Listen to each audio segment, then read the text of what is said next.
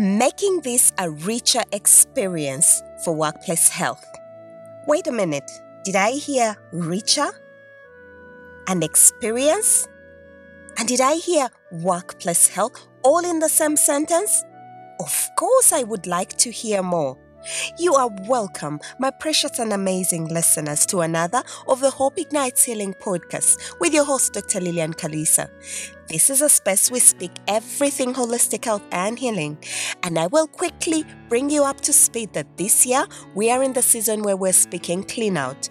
We're cleaning out our minds, our bodies, and our spaces for holistic health and especially for healing. And the last few weeks, we have been in the series of workplace health, making it worthwhile a topic to have. And today, I am so honored to be here and clarify that we can make it a richer experience in the workplace health.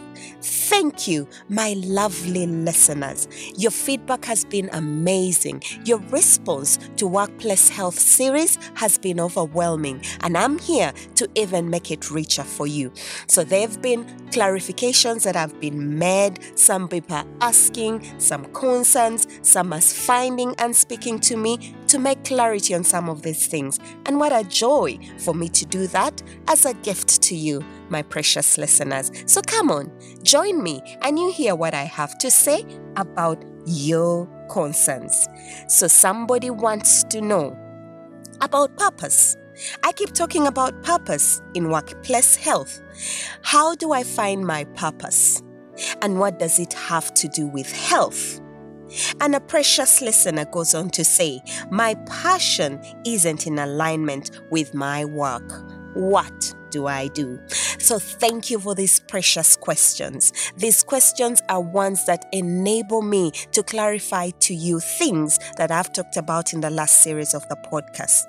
To answer you, you do not find your purpose. You actually create it. It comes from the deepest desires that are seated in your heart.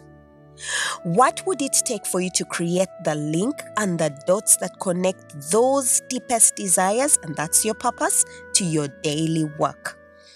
I want to remind you that Martin Luther King, a quote that I've made on one of these podcasts, said that life's most persistent and urgent question is, what are you doing for others? So to answer the question further on passion, what is that thing that gives you energy? When you do that thing, it gives a spark. It's turned on in your body, in your mind, in your whole being. The thing that matters to you the most is actually your passion.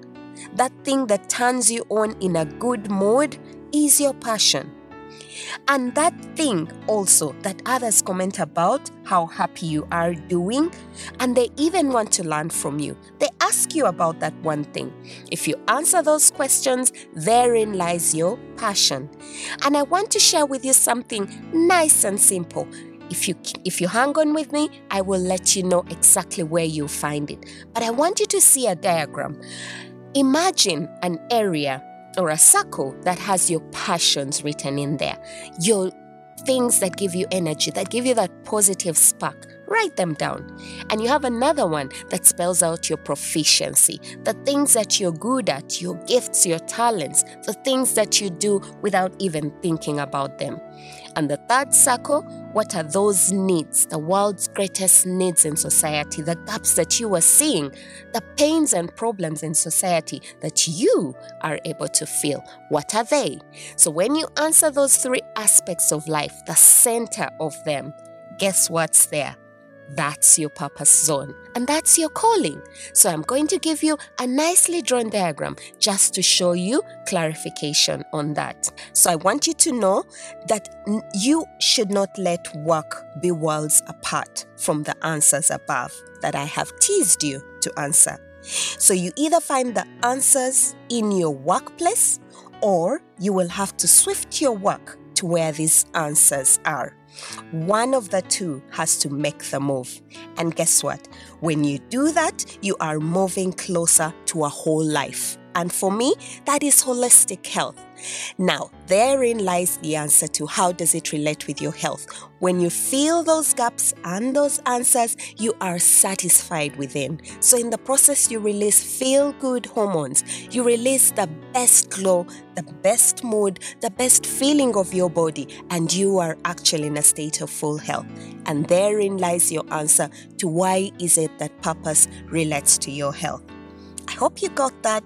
So I want you to hang on with me as you remember that I quoted once Thomas Edison saying, "Opportunity is missed by most people because it's dressed up in overalls and looks like work." So come on, hang in there in your workplace. You will find your answers to your purpose because you're going to create it. What is your desire? And to your passion, because hey, it's what turns you on. And if the answers are not in your workplace, then your work is going to come from those answers. So do the work, you will get there, just like I did once upon a time. My purpose is giving and finding holistic health to everyone I meet, especially for the doctor-patient relationship with the ones that I'm called to serve. So the third question my listeners desperately want to know is about the morning routine. So the last few podcasts, I spelled out the things that you gift yourself in the morning before you serve others. Go in and listen so you will understand why I will answer this one the way I will. Can I do this in any opportune time that I get during the day? Someone is asking. And another person says, look, I'm not a morning person. How do I manage to get out of bed and get to excel at work? And in the same breath, one of my precious ones says, how do you actually get to do it with very little time in the morning so as to beat the traffic and start and be able to get to work on time? Thank you. I will tell you that is exactly where I was. So this is what you will do. The importance of it being in the morning is because the morning is the only predictable time that you have on you. It's the only time that you have control of. You do not have control of the time when you have stepped out of your house. With lunchtime, your boss could ask you to do something, your girlfriends need you. In the evening, there is traffic, something is holding you at work, so it's all unpredictable. But the morning, guess who starts the morning with you? It's just you. And that is the first person you meet in the morning. That's the first person that deserves to be served first. So I will insist that routine ought to happen in the morning. And in the morning, there is stress hormones that are being released within your body. That is cortisol. It is highest in the morning. When you do these things, they actually release feel-good hormones. These routines help you to release what we call happiness hormones. And in the process, you are opposing the stress hormones. What better way to bring that spark in your body to guarantee you a good day? So that is why, my lovely ones, it has to be in the morning. For you to be able to do it perfectly well and beat the traffic, you will have to get up a little earlier than usual. And what does that mean? You have to go to bed a little earlier than usual. Shift your bedtime because your night routine determines your morning routine. Give it a try. Start with 30. Do not run for 2 hours you don't have. Start with 30. And I want to challenge you. Train your mind in this discipline, especially to not hit the snooze button. When the alarm goes off, it's easier to hit the snooze button, you know. But I want to tell you, your brain reads it as a state of stress when you hit the snooze button because it's opposing you waking up. And that further increases the stress hormones. So let's start at this tomorrow. Do not hit the snooze button. I will tell you that in my gift for you, I have the details of how this routine has been more clear to me and where I found the answers. Hang on, I'll let you know how you'll find it. And lastly, someone is asking about journaling. I have never owned one and I do not even know how to use it. How do I start? Thank you. Guess what? That was me once upon a time. Well, I owned a journal when I was little, but as life has it, somewhere along the way, the discipline dies. It is a discipline, just like I said. Now listen to me. If you choose holistic health, especially the mental part of it, journaling is a tool you cannot escape from. It's the closest intimacy to your heart, your brain, and the best journey that you will take to the interior. I want to tell you what we've been taught at med school. Something that was not documented did not happen. So guess what? Whatever your thoughts are, nice to come through your mind, guess what? They are erasable as soon as they happen. But when you document them, you are affirming them. And I want to remind you my favorite one. Again, Habakkuk 2, chapter 2, verse 2 to 3. The Lord told us to write the vision down and make it clear, that they will run with it, those that read it. And guess what he says? Even if it delays, it will not delay for long. At a certain time, it shall come to pass. Guess what? You have no choice but to write it down. Trust the process. And this is what you can use your journal for brain dumping. I have 2 episodes on brain dumping. For planning your life, your answers are in your journal.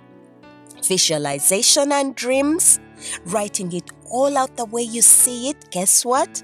The Bible says, that good book, that it will become a reality. Just give it time.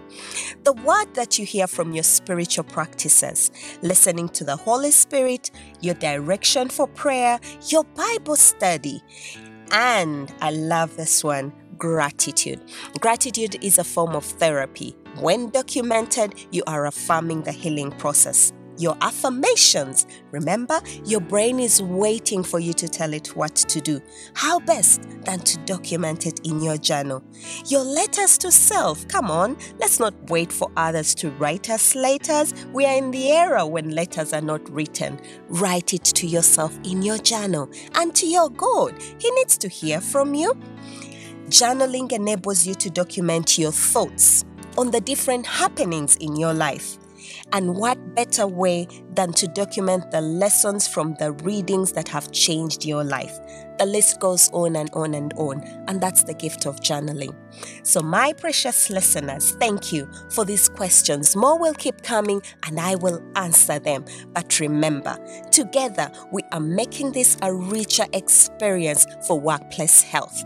And for the gifts for your questions and your clarifications, I have a PDF document that I've prepared free of charge for you to see these nicely spelled out and remind you whenever you're falling off track. Just click the link in the notes and you will be led to where you can download it. I'm so excited and happy to be part of this process with you. Your host, Dr. Lillian Kalisa. Guess what? We're getting there to becoming more irrecognizable on this journey of holistic health and healing. I'm not leaving you behind because this is meant for all of us. Take care of yourself. I'll see you next week as we start a new series and maybe answer more of your questions. Bye-bye.